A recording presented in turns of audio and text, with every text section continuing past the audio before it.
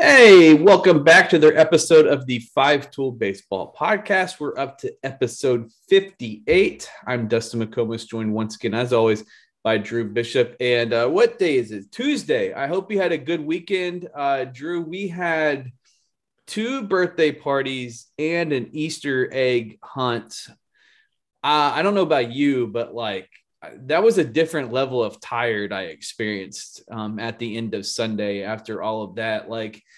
It's exhausting going to for parties with toddler age children because they're kind of at they're you know how it is. He's at the age where they want to explore a lot and they're on the move but they're not at the age where you can't just turn your head away and kind of let them do their thing because you might hear cries 5 minutes later. And what are you doing? You face planted. How did this happen? Type of thing. So I'm still recovering, but that was a different level of tired I experienced at the end of Sunday. Yeah, no, I can only imagine from our birthday party the weekend before, you're trying to play host, watching the door, trying to keep our dogs in our bedroom and from going crazy. And then, wanting to watch our son, hoping he's not going to get upset with other kids playing with his toys. You're right. And then, there's a lot of hats being juggled there, or a lot of balls being juggled as far as priorities go. But so I get it. We did the Easter egg hunt on Sunday. We were down in San Antonio. Mary's parents hosted there, and we had he found all 38 Easter eggs. 38, so, man. 38. Yeah. So is he really into them? Because Jack kind of just is like, I'd rather go play with some other toys. I wasn't really into the eggs. But once he figured out there were things in the eggs, that was kind of a game changer. Yeah. That was the thing. And so he liked finding the eggs, then he liked opening the eggs. And then we made the mistake of having the empty eggs in view for our drive home from San Antonio. Oh yeah. Cause I'd hand it to him and he would open it and then he'd lose his mind that there was nothing in there. So it was, we messed up there. And the drive down, we made it down in 4-ish hours, 4.5 hours. That's pretty good. San Antonio. Well, it evened itself out by taking over 6.5 hours getting back. See, what did I tell you? There's no such thing as a normal trip to that city, time-wise. Well, we got caught 5 cars away from a car that exploded, basically. It was on fire. And so we didn't move for an hour.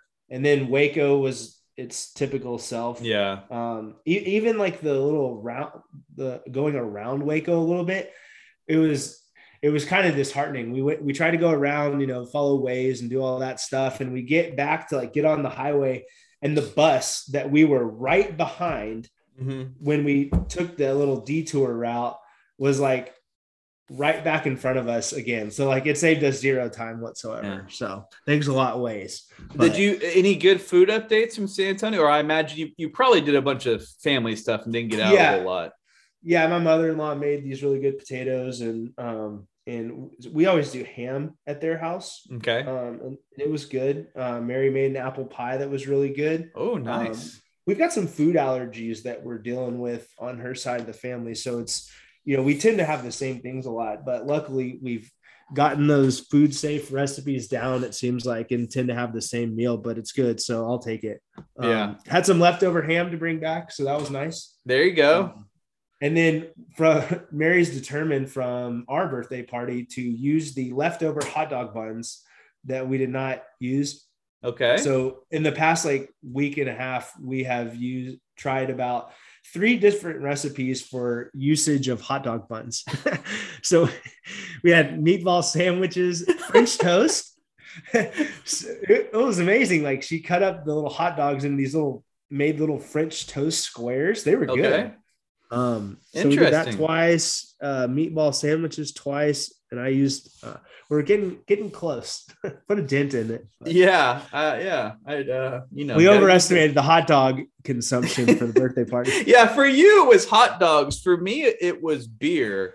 I was all these adults are coming. It's I gotta make sure I have enough, and it's just I ended up taking not the worst problem in the world, but I ended up taking like half of it back home and putting them in my fridge or whatever, which will go good once I get a chance to paint my new tavern to go bar outside that was delivered. And it was incredible. They put that thing up, and I published some pictures on Instagram, but they had that thing up and done in like an hour and a half tops. Like it was really, really cool. So you weren't doing it. So you no chance. Like I am not, I'm not one of those types of, I don't know. My mind does not work well doing that stuff. Same. Like, I don't know what it is, like that, that red and yellow little Tykes Coop thing for Jack. Like the YouTube video says it should take 45 minutes. It took me like 4 hours. And then, putting together his house, my mind just doesn't, I'm not good at that sort of stuff. So I got no problems admitting that, but a fun weekend, but certainly a tiring weekend.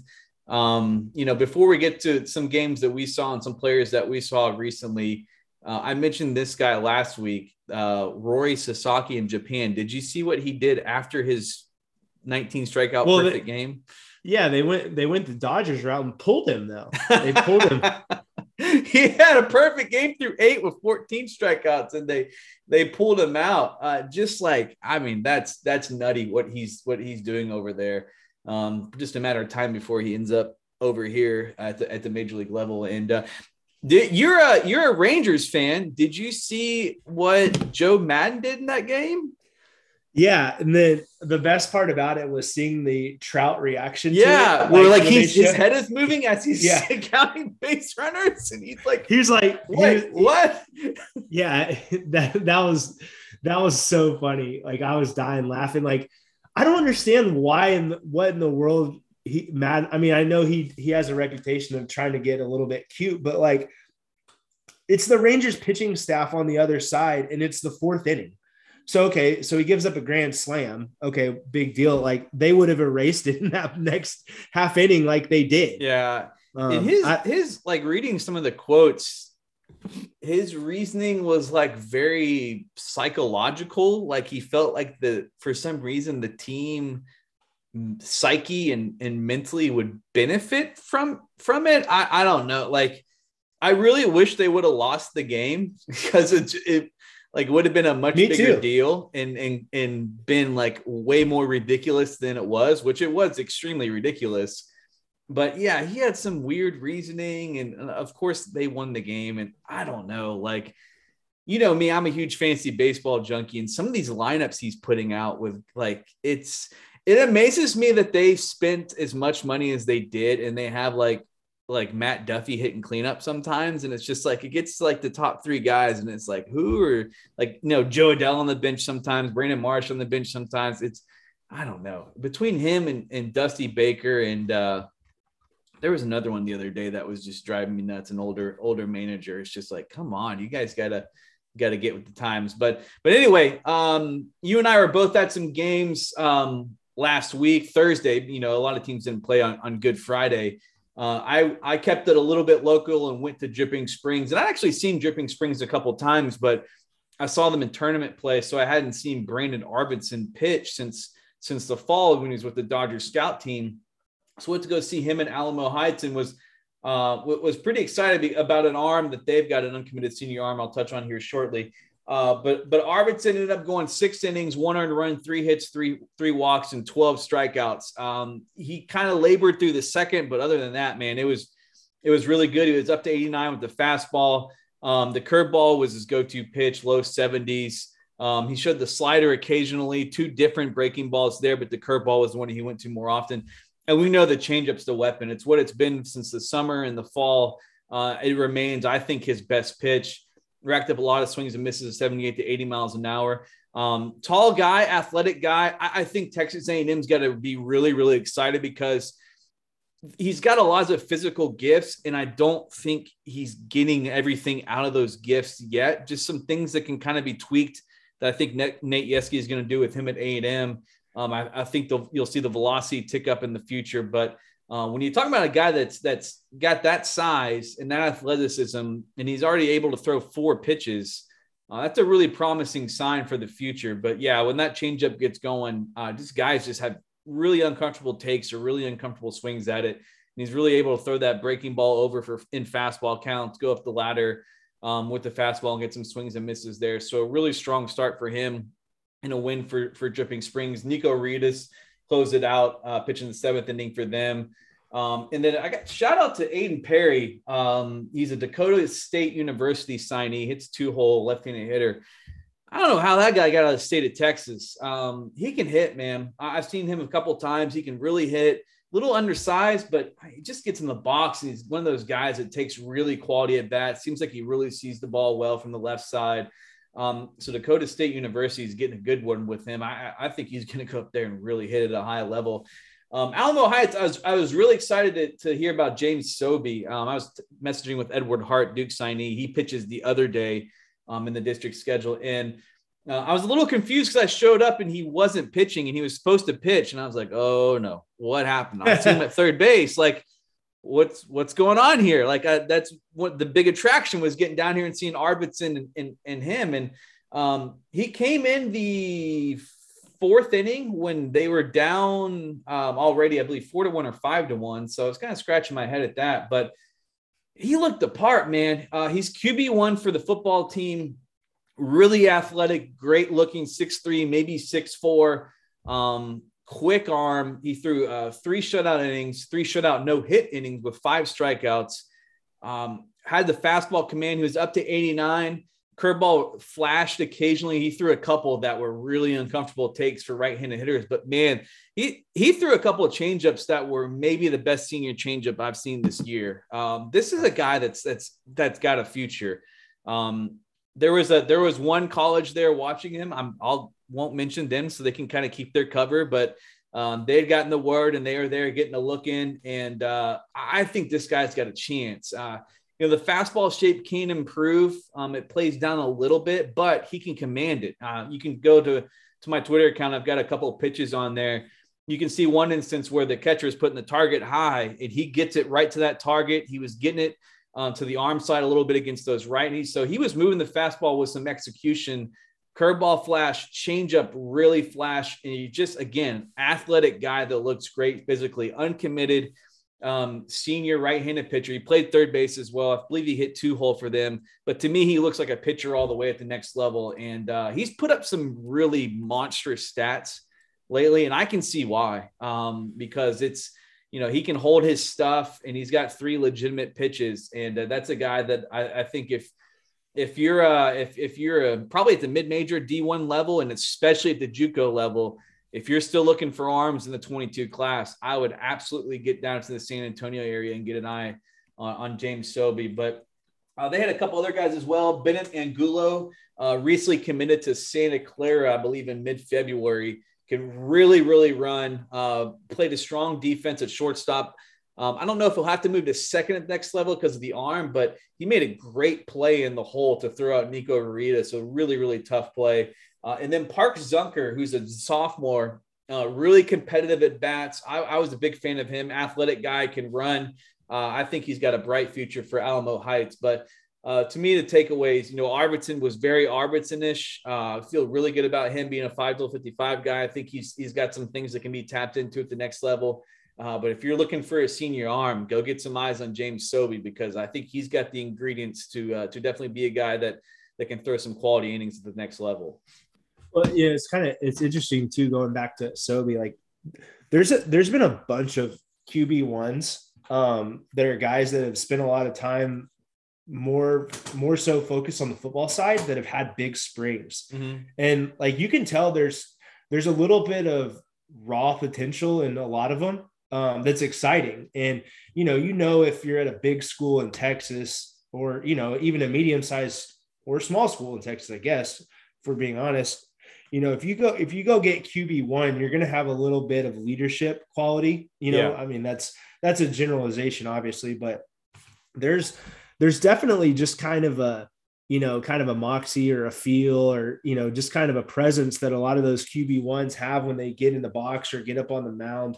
And it's kind of cool to see, because, I know we've talked about this, but those dual sport guys, you at least have a little bit of room to project with them, because you know that they've never fully been totally committed to baseball, which is, it's kind of interesting to see, you know, like I saw Harrison Rosar last week. He was one of them. But it's just something that I'm looking forward to this summer to see some of those guys, because, you know, there's some ability and some presence to them that you always like, because they're obviously going to have a little bit of upside to them when they get up on the mound or in the box, I think. And you know what we talk about a lot too with these dual sport guys, especially if you're a quarterback at a big time Texas high school, like you have to be able to learn how to compete in that type of environment. And let's be honest, I mean, there's some pressure on those guys. You know, you're in a lot of instances, you're kind of the talk of your neighborhood or your area or even your city in some cases with those kind of those smaller high schools, you know, the Salinas of the world, where it's not a small high school, but it's like the only high school around. Like if you're if you're a QB1 there, like everybody kind of knows who you are. So it's not surprising. You know, you mentioned the way these guys carry themselves in the Moxie and stuff like that. It's not surprising often, because they've got to learn how to compete and how to handle, you know, that sort of environment and those responsibilities that come with it. It's just a little bit different. I mean, let's be honest, like, you know, we talk Texas high school baseball forever, but Texas high school football is like, that's, you know, what Ricky Williams saying, it's a religion. Like it's a different kind of deal in Texas. Well, so it's funny you say that, because like I've been in a bunch of games where if the local quarterback isn't playing baseball, he's shown up at the game, and like everyone's like, oh, there's, you know, so-and-so. Right, you know, exactly. Like, everyone knows. So but it's a thing. You're the big man on campus or in the community or whatever it is. It's everybody typically knows who you are. So, and it's just oftentimes you don't typically see a guy that does that and is not athletic.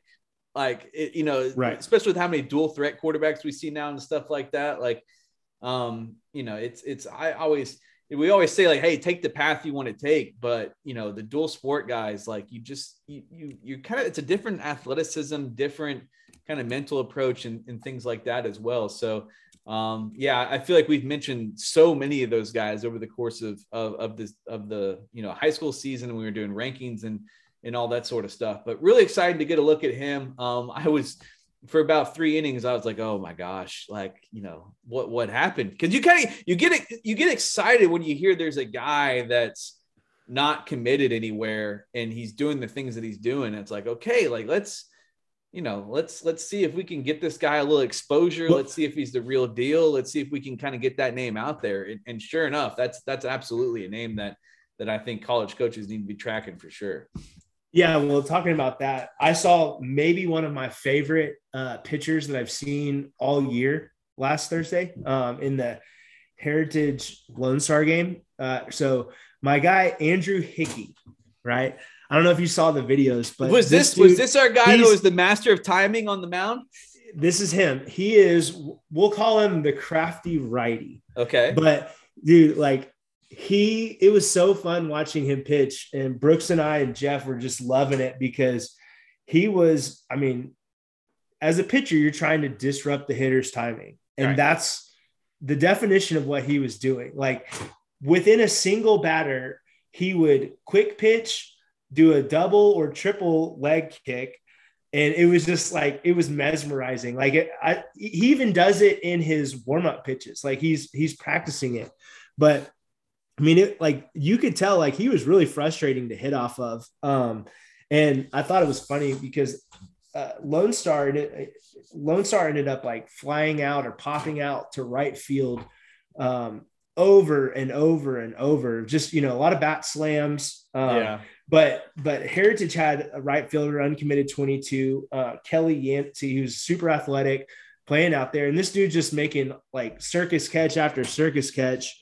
And just really good feel for playing the position of right field. Like, I have to think that you could stick him in center field and he would do just fine out there. But it was fun watching him play. And it was just like, oh, here we go again. Like, the ball would go up in the air, and he caught several balls in foul territory and had good actions and got to the ball well. But yeah, so it was a showdown with some of the top 2 teams in the district between Lone Star and Heritage. Dominick Reid got the start on the mound for Lone Star. And early on, I thought he was trying to overthrow a little bit. As he kind of settled in and as the game kind of ratcheted up in intensity, he got better and kind of got in the flow of the game. But he was really good. Stuff was really good. Had him up to 92. Wow. Good breaking ball, good changeup. I think he ended up striking out 14 of 16 or six. I think it was 14 of 16. Yeah, it was impressive outing. The stuff was really good. Oklahoma State got a good one with him. And then the reliever that they brought in is brother of current Oklahoma State pitcher, Tyler Bogus, kind of a sidearm guy, just a different look. Like I can see he's a Grayson commit right now, and he came in to finish out the game, but it's an uncomfortable at bat. It's different. And I know I get stuck on this a lot, but when I talk to a lot of the pro guys, it's not the velo. I mean, obviously velo wins or helps you win at the next level. But one of the things that a lot of the really good hitters will tell you is that, those aren't like throwing hard is a thing, but throwing hard doesn't necessarily make you uncomfortable. Like some of these funky relievers that you'll see in the big leagues and in college. And it's just a tough at bat, especially if you don't get to see them a lot.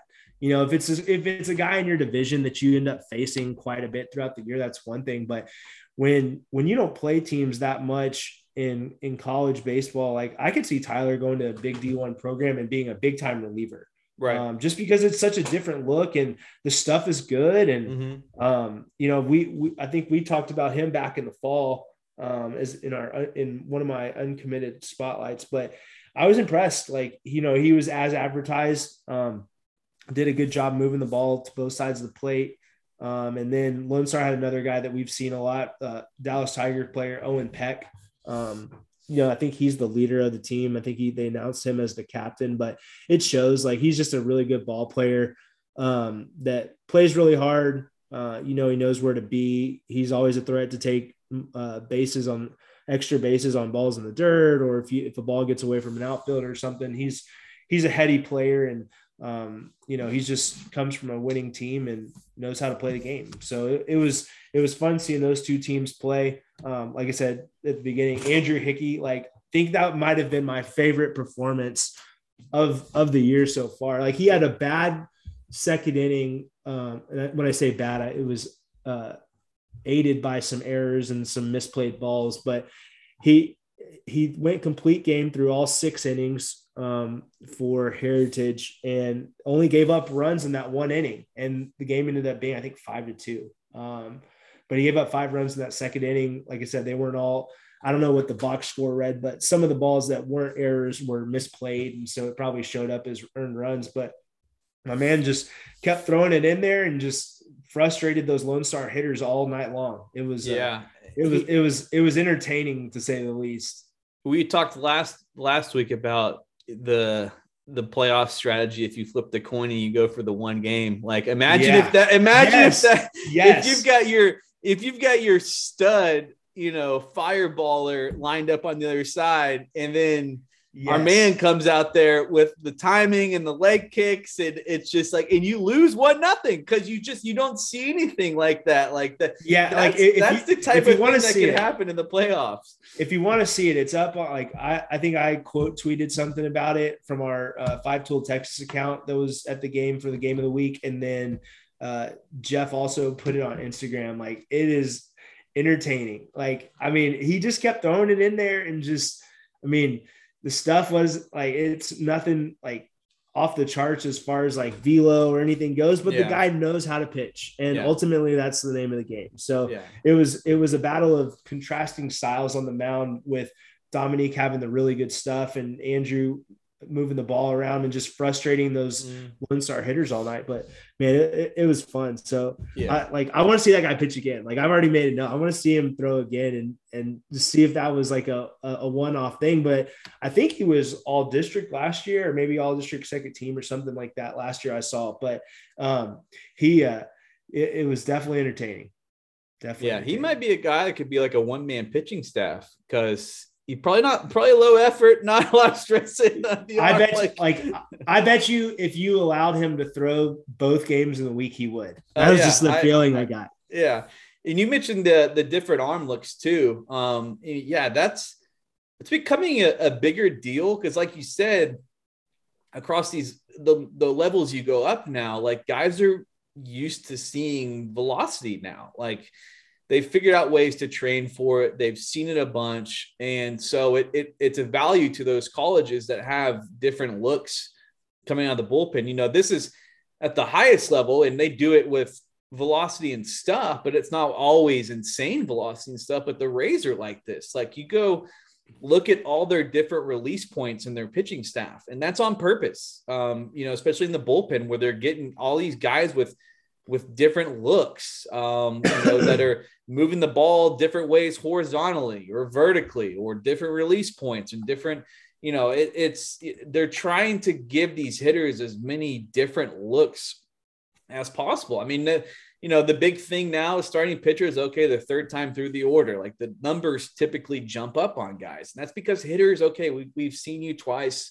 We've gotten a rhythm. We've gotten a feel for what your stuff looks like, where the ball's coming out and all that sort of stuff. And, you know, it's, you know, I think of, you know, for us, when that Texas team in 18, Parker Joe Robinson, you know, dropping the arm slot down, it's just like, I don't think he ever broke like 86 miles an hour, but it's just a different look. Like guys just don't see that sort of stuff often. So yeah, I think every college, you know, every major college now is going to want to add at least a guy like that in the bullpen. And typically too, those guys that throw from those lower slots and stuff like that, they don't get it sore because it's a more of a natural movement. Right. You know, we mentioned like, you don't see as many submarine guys anymore. But like that sort of thing, because it was under, you know, those guys didn't really get sore ever, so they could throw so often. But yeah, it's just something I think that as we, you know, learn more about pitching, especially at the college level, as the college level kind of copycats the pro level, like you're going to see teams that want to try to get one of those guys if they can, to throw in their bullpen, because it's just such a unique look. But yeah, you guys were texting me while that was going on, and I'm glad y'all got some video of it, because it made me think of when we were talking about the flipping the coin. It's like, man, can you imagine running into that dude in a 1-game playoff and like losing 1-0? Yeah. So the funny thing about that is that, you know, I always start the video too early, and then I have to go back and edit it later to clip it together. But, you know, the pros like Jeff and Nick Klein, they start it just like right at the right time all the time. But the problem that we kept running into with Andrew is he would quick pitch and he wouldn't get it. You would only see the flight of the ball. So we didn't have a lot of good like quick pitch video, but there were some hilarious swings on the quick pitch. Like it was so great. Like I just like can't get over how enjoyable that was to watch. Like, I don't know that I'd want to see that every game, but like, and it's at the right time, like that'll win games. And I think like you said, if they get into the playoffs and they go up against a team that's like, I don't know what, I'll be honest, I don't know what the other Heritage pitcher is like. So I don't, you know, I'm just making stuff up as I go, but like, you're right. Like if they went up against a team that could just mash and they felt like they were at a disadvantage in a 3-game series, I would try for one. Like, I mean, you know, what's it going to hurt? You know? Right. Yeah. I mean, if you've got that sort of like totally unique look, yeah, I would say that you have got an opportunity to go for it. Yeah. So they're 9-4 in district right now, which is tied for first. So, what is okay?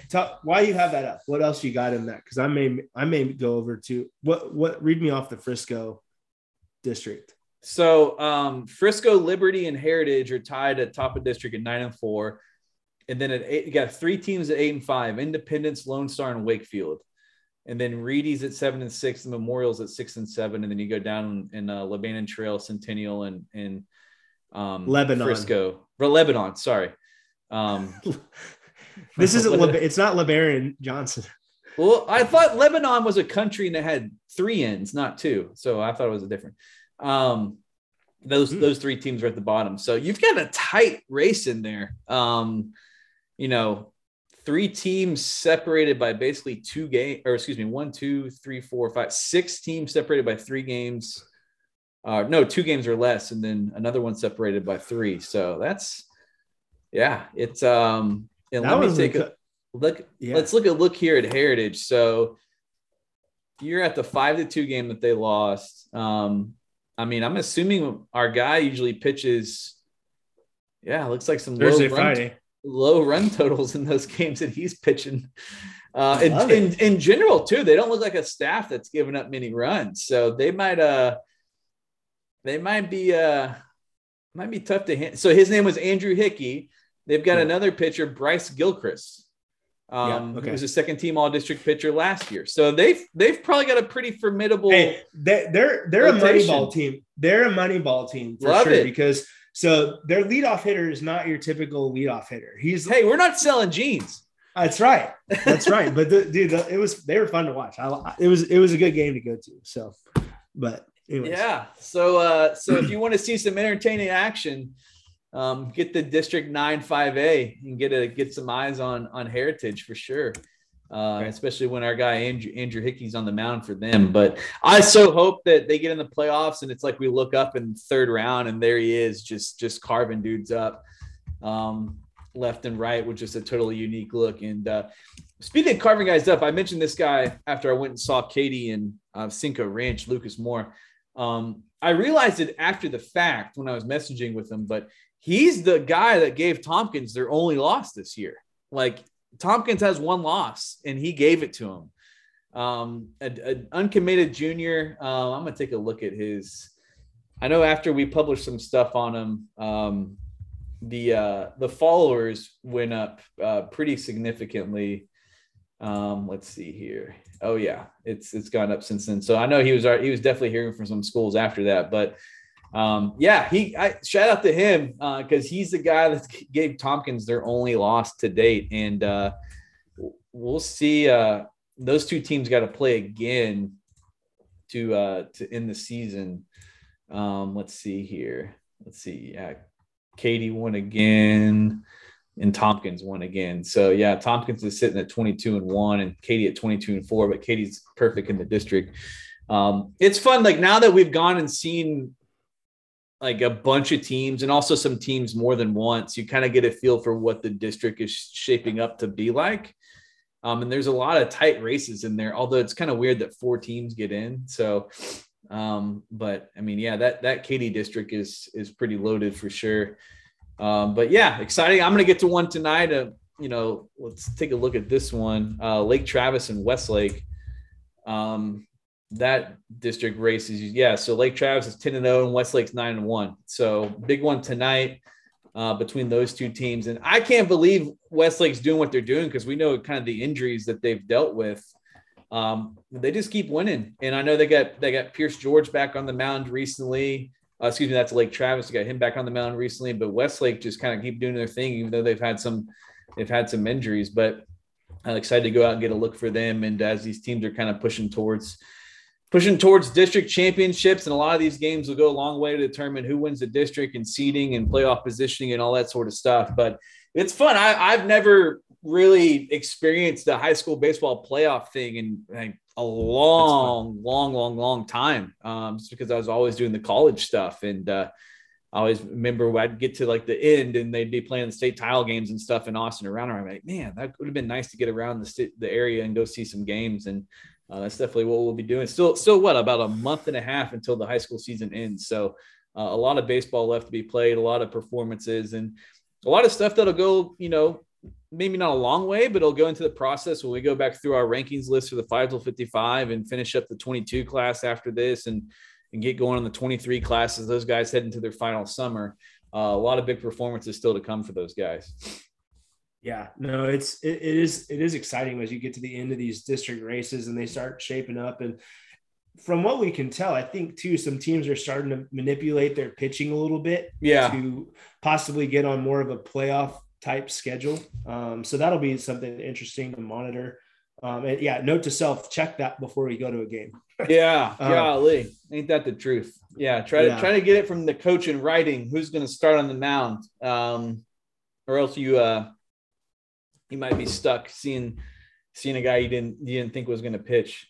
But yeah, it's teams are kind of positioning, figuring out where they are. And and everything else as they make those final pushes. But any other baseball takeaways for you, college-wise, pro-wise? Well, college was a absolute circus this past weekend. I didn't realize until my wife's cousin went to Texas Tech, and he's a big sports fan. And I was like, He's like, man, Texas Tech getting swept by TCU. I was like, wait, what? That happened this weekend? Like, hey, that was like far from the insanity of the weekend. Like, I think like at least either 6 or 7 of the top 10 teams lost the series, and a couple of them got swept. Jeez. And then you had the Vitello bump. Yeah. What did he get suspended? 4 games? 4 games. Yeah. So, but there's honestly, a lot of times 4 games might be a little light on that.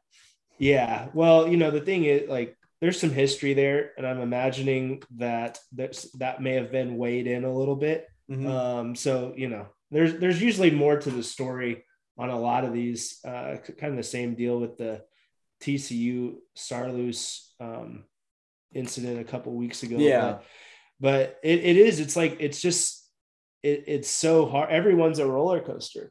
It's crazy. Like it's just tough. Like, I mean, this is what you're going to get in the portal era. It's just kind of how it's going to be. I mean, look, Tennessee finally looked human, but they still beat an Alabama team that, like we said when we watched them early in the season, that they might make some noise, and they've been playing well. A&M's playing well.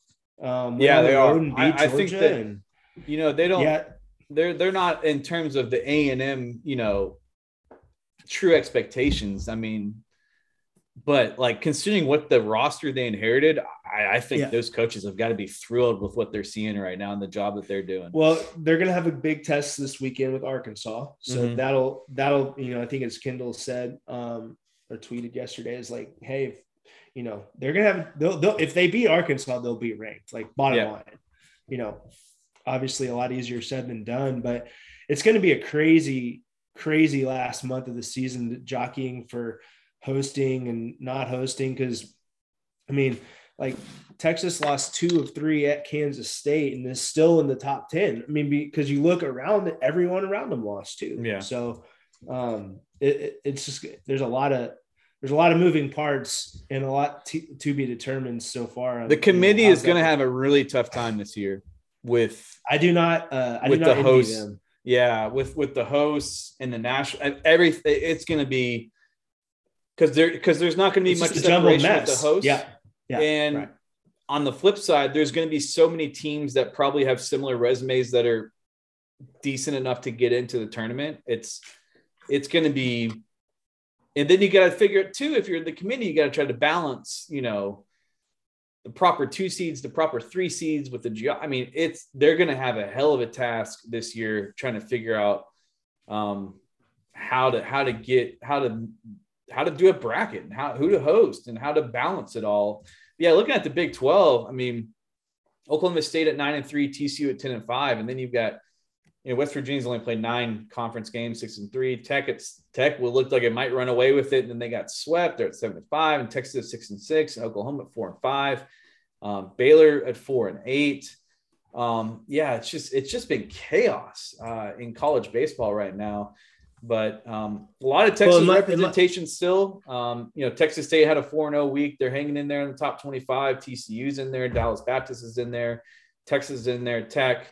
And then A&M's knocking on that door. I'm pretty stunned that they're 8-7 in the SEC and 22-13 overall. Just by looking at that roster and looking what the schedule they're going to have, they've got to be absolutely thrilled with what they're seeing so far.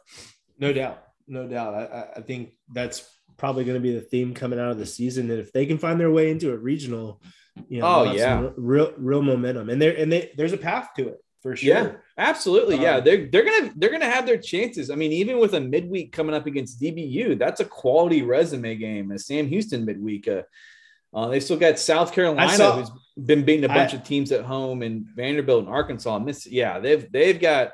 I mean, in that league, every weekend is a chance to improve your resume, but them especially, they've got a lot of big names remaining on the schedule.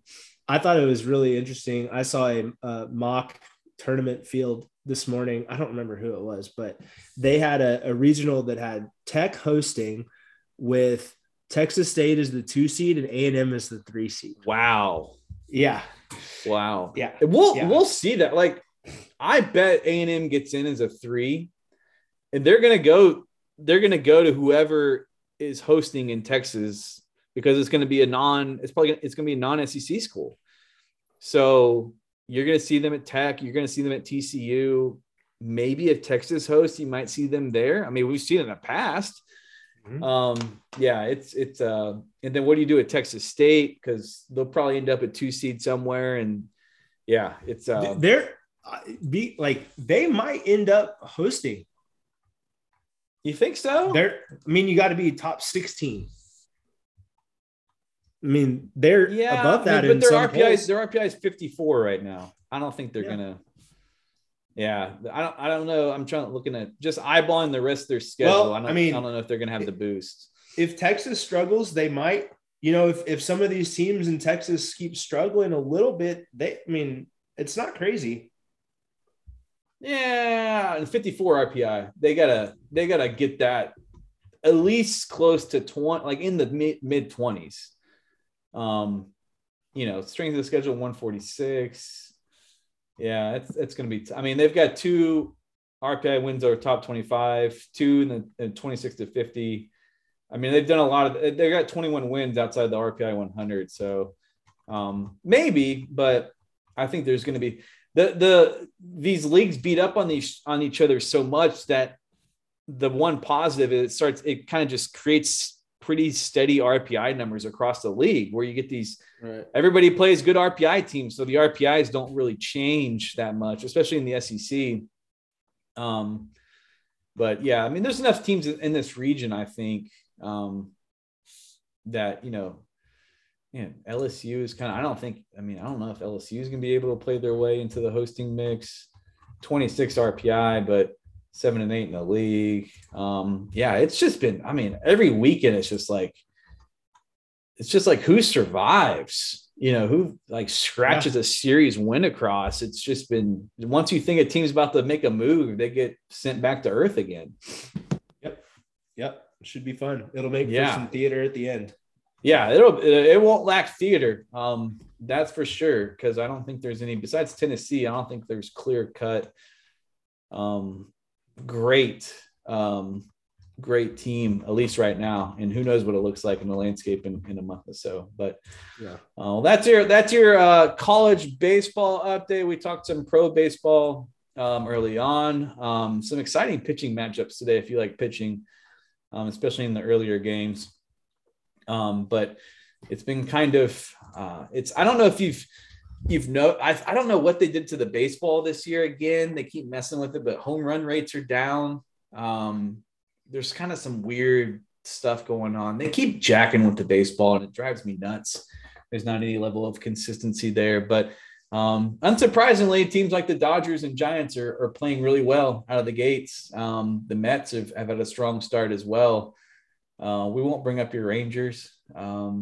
Hell, my Red Sox aren't really playing that. I'll bring up my lawyer buddy again. Big Rangers fan, follows it as close as anybody I know.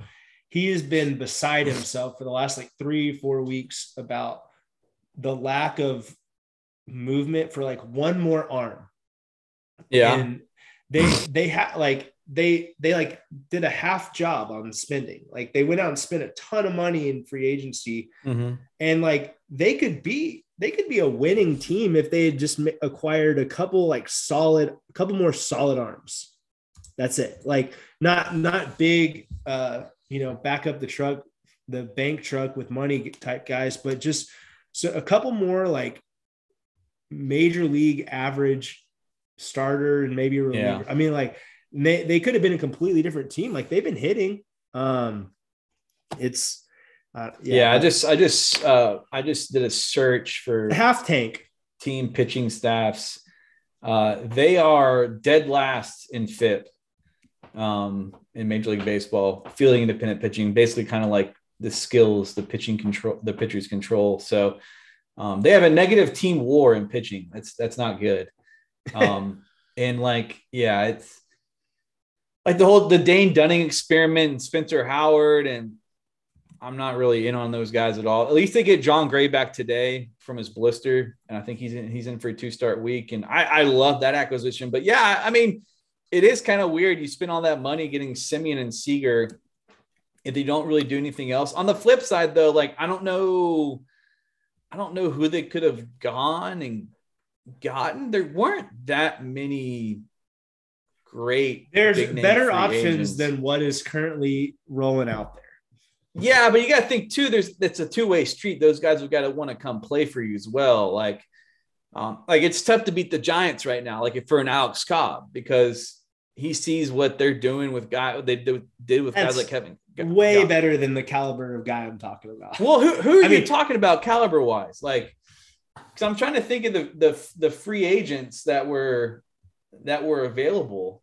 They're out there. They're better than Kobe Allard. Yeah, is he even in the rotation? No. And see, the one that bothered me was they brought in Martin Perez. I guess Taylor Hearn's kind of shown some flashes in the past, but that's probably not a guy you want to depend on. Right. Looks like Spencer Howard's back on the IL with the blister. Yeah, I think the concerning thing is like I don't know pitching depth wise, like who's coming up beside. I mean, I know they brought Glenn Otto up. I know, but he's back down right now. Cole Winn is kind of knocking on the door, but the one that kind of hurt them is Koei Arihara, the guy from Japan last year, was just horrible. He just wasn't any good. Yeah. But no, it's like, okay, you spend all that money and then our pitching staff is just an abomination. That's going to be frustrating for sure. Especially in that park, which I think is geared more towards pitching than hitting, but sorry, Rangers fans. It might be a long year, especially with what the Mariners are doing. The zombie A's, like no matter what happens, they just figure out a way to kind of put guys out there that score just enough runs and pitch just well enough to win a few games. And then the Astros doing their thing, and who knows what's going to happen with the Angels, but they might have a chance as well. So yeah, that's a fair gripe for Rangers fans. Kind of look at that pitching staff and not very good, but maybe they'll turn it around. So, well, if you don't have anything else, that'll wrap us up for today's episode 58. Went back through, talked about some pitchers, an uncommitted senior arm to go take a look at. One of our new favorite pitchers and our guy, Andrew Hickey, the master of timing on the mound. Dominick Reid, strong start for him for Lone Star, and then getting out and seeing more good arms. I'll see another really, really good one tonight. And Luke Jackson, excited to see him again because I think his arrow is really pointing up. But more district baseball to come as these teams kind of get positioned for the playoffs and make their run. And we'll be out there covering a lot of it. Still a long ways to go in the high school season, but it feels like things are kind of gearing towards teams separating themselves and positioning themselves for those playoff runs, what they hope are deep playoff runs. But get the Podbean to check out all of our podcasts. Apple Podcasts, hit the follow or subscribe button on there. Leave us a nice review if you feel so inclined to. We're publishing all these on YouTube as well. But really, as Joe was mentioning early on, all of our 5-tool coverage from all the stuff we go see, Instagram, Twitter, Facebook, TikTok. Shout out to our guy from Klein Oak. What was his name? That's going to bother me now. The guy that took one. Smoked in that trip, Connell. Is it last name? Spencer, Connell? I think. No. I'm going to get this right. He deserves to have his name right. Let's see here. Yeah. So Shane Connell, uncommitted senior from Klein Oak. Shout out to Klein Oak. I went there for a year. He took a line drive off the face, off the head, and like stayed in the game, and didn't just stay in the game. Like he started punching out dudes immediately after that. like I mean, TikTok made us take down the video. It's like that, like that's how kind of jarring if you watch it, there's no way you think that guy's either alive or staying in the game. I couldn't believe it, and I was texting with Nick Timms. He was there. I was like, was there's no blood or anything? Like, I just thought for sure. And like the sound, I was like, oh my God, like this guy is seriously injured. And he didn't even leave the game. He stayed in there and started punching out dudes. So going to go ahead and nominate him for toughest pitcher in the state of Texas. And he's uncommitted. And I think, beyond that, like I think he touched 90, do some pretty good breaking stuff as well. So another senior guy to go take a look at. But yeah, you can see if you want to see that video, let's see, we're over 15,000 likes on Instagram for that thing. But again, just go out, check out all of our content across all the social media platforms. They're there. We're there, seeing a lot of baseball. We'll be out places again tonight.